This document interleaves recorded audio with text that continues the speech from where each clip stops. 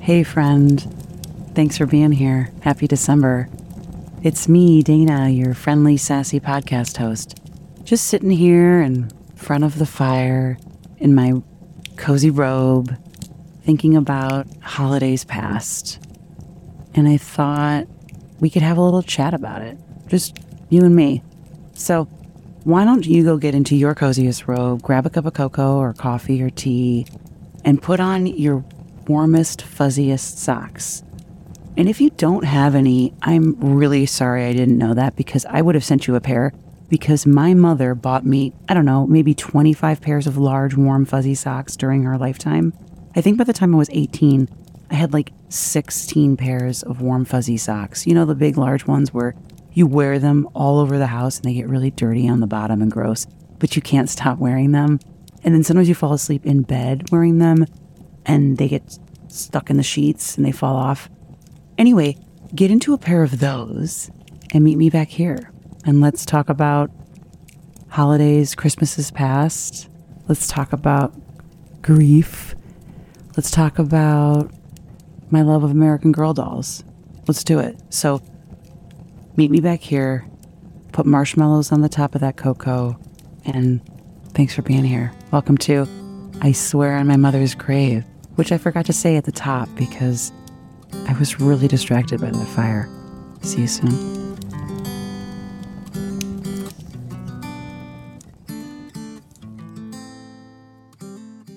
So I've probably already mentioned this before, but I am an only child, and I grew up during the beginning of the Renaissance and home catalog journey of the American Girl doll franchise.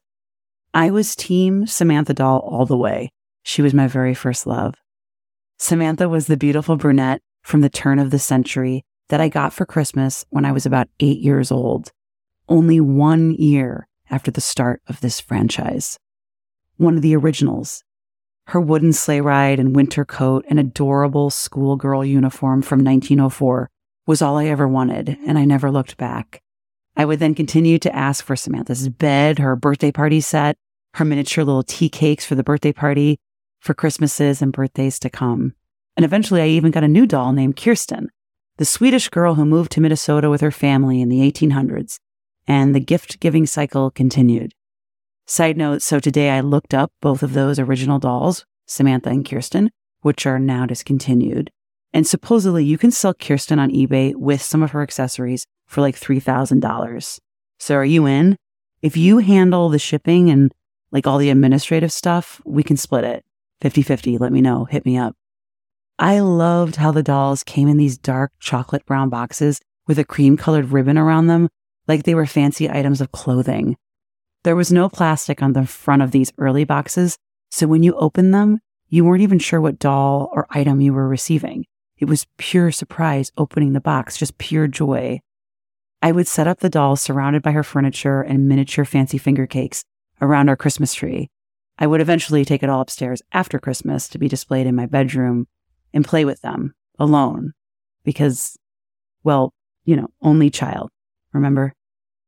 My mom loved these dolls. Honestly, she might have loved them more than I did.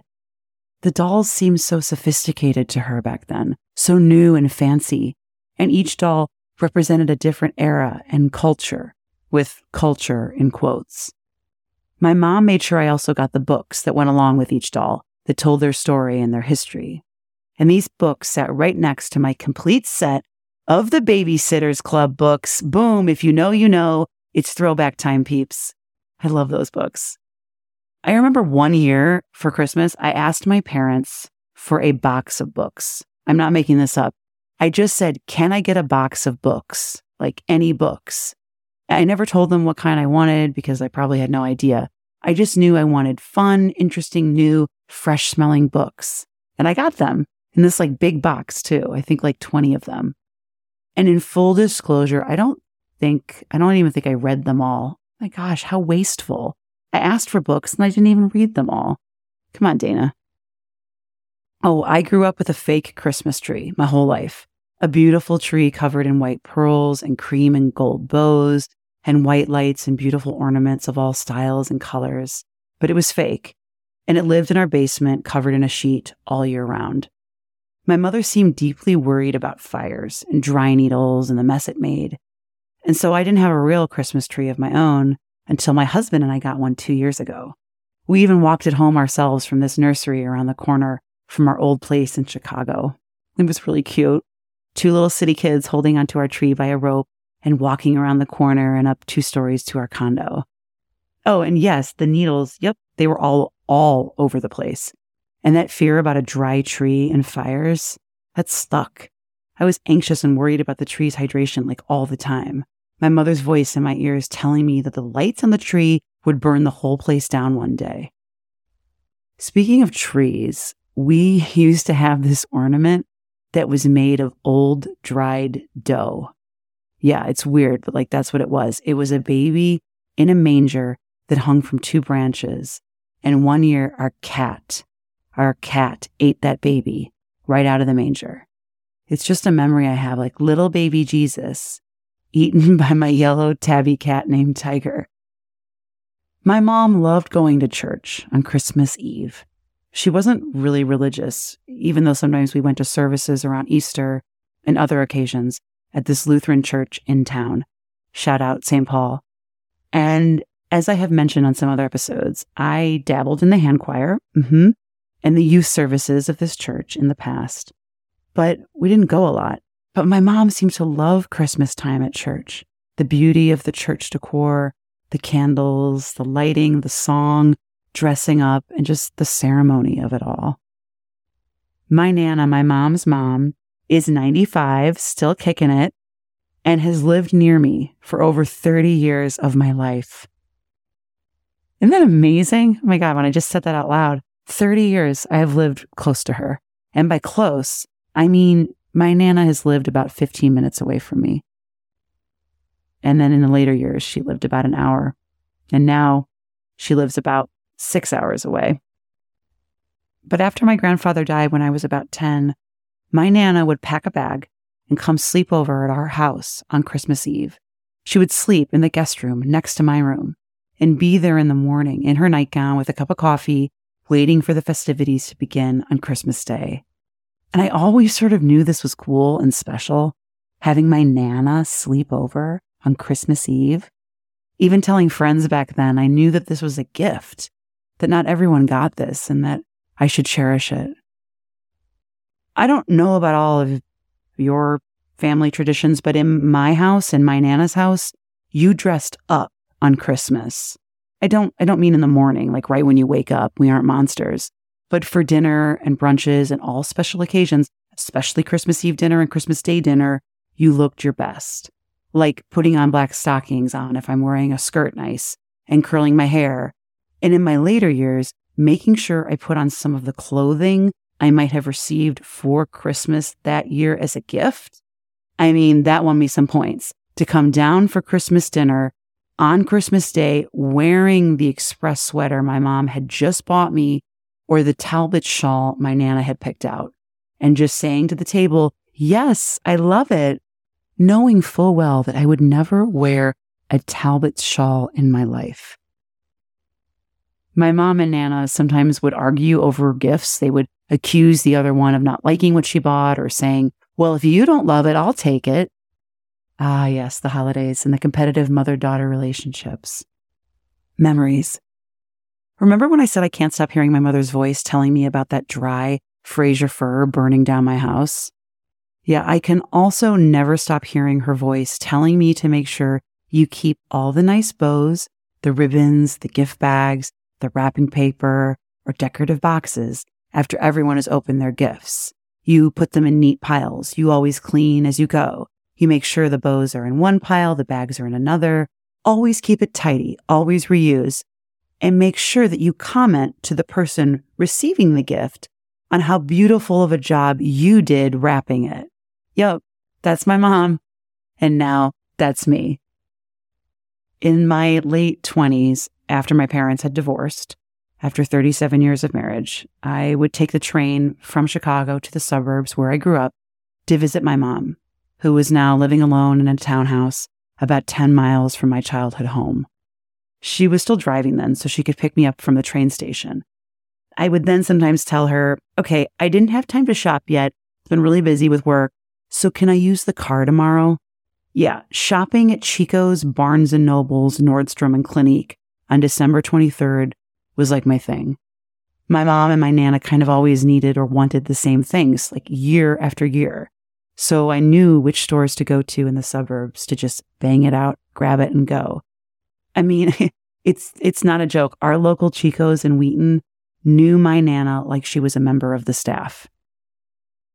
Mom and Nana were really easy to shop for, truly, until one year when my mom started asking for a body that wasn't broken. Her body. She really did ask me this. She emailed me and asked me to get her for Christmas a body that worked. And I, of course, responded with a sassy comment about how I'll see if I can find that at Target, which is not even that funny, and nor was the fact that she was getting sicker and sicker. I think it was around, 2009, I arrived from the city, and she called me to tell me that she couldn't pick me up from the train station, that she was in too much pain from putting up the fake Christmas tree, yes, that same one from my childhood, and getting up all the Christmas decor.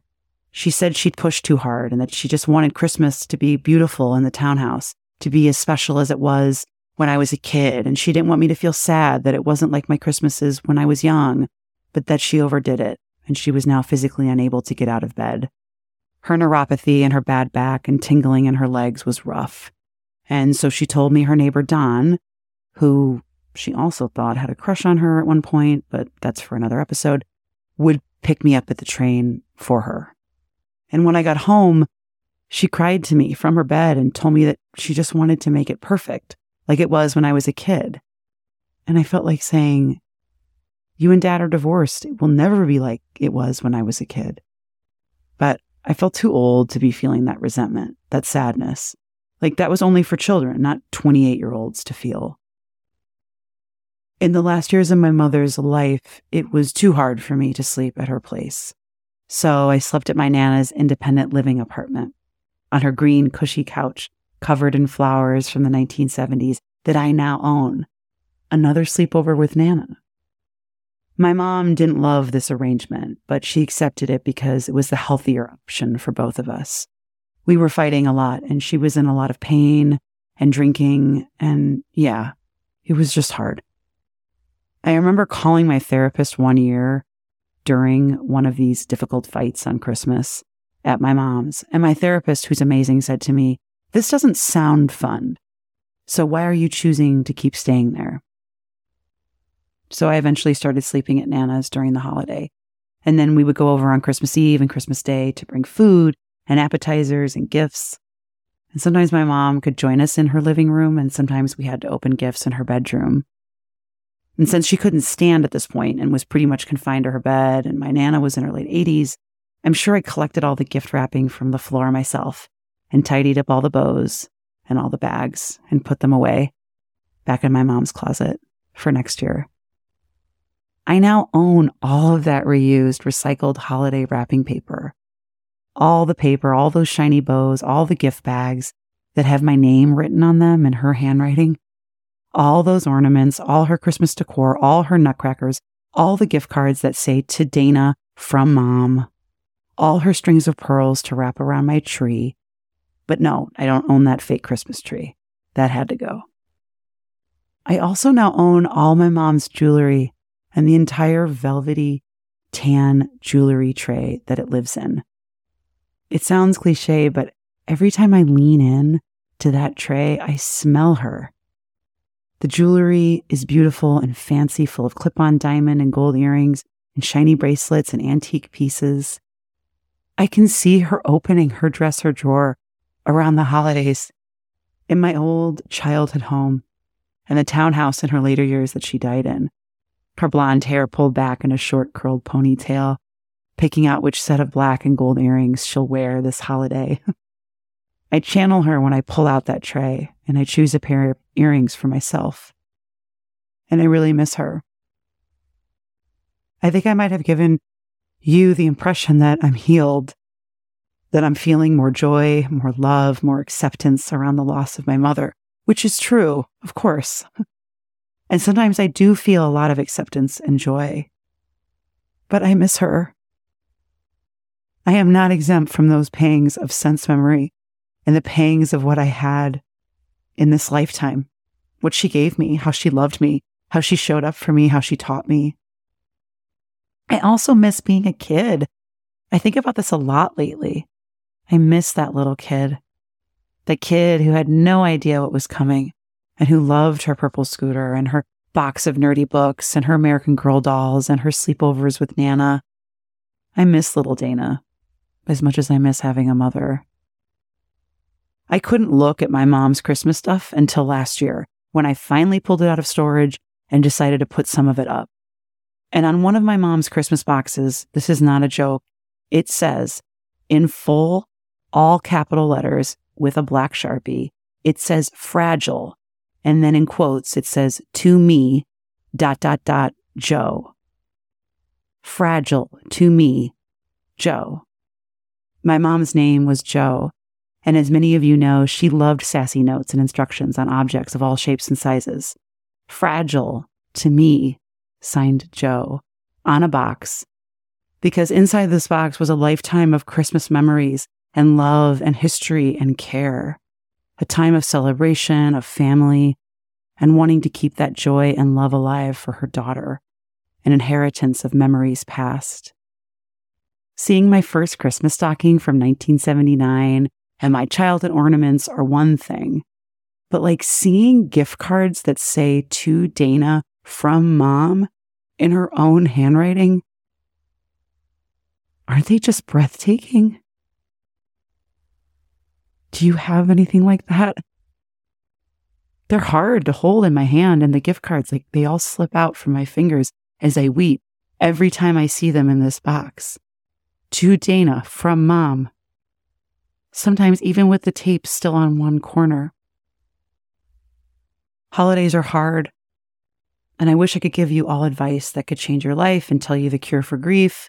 Because if I could, you know what, I'd have a lot of money, but I can tell you that even though these inherited holiday objects and boxes are a weight on my heart, I am so grateful to have them. To know that they are mine. They are now fragile to me. And I love them, even though I dread them. Like right now, a bunch of these bins and boxes are downstairs in the laundry room waiting for me. They're calling to me. They're saying, to Dana from Mom.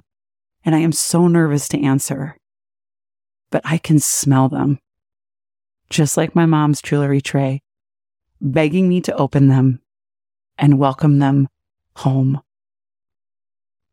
Happy holidays to you and yours, however you celebrate. Deep breaths, and remember, you are loved by someone, always.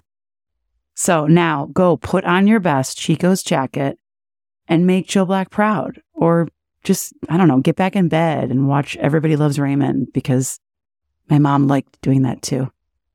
Love to you all.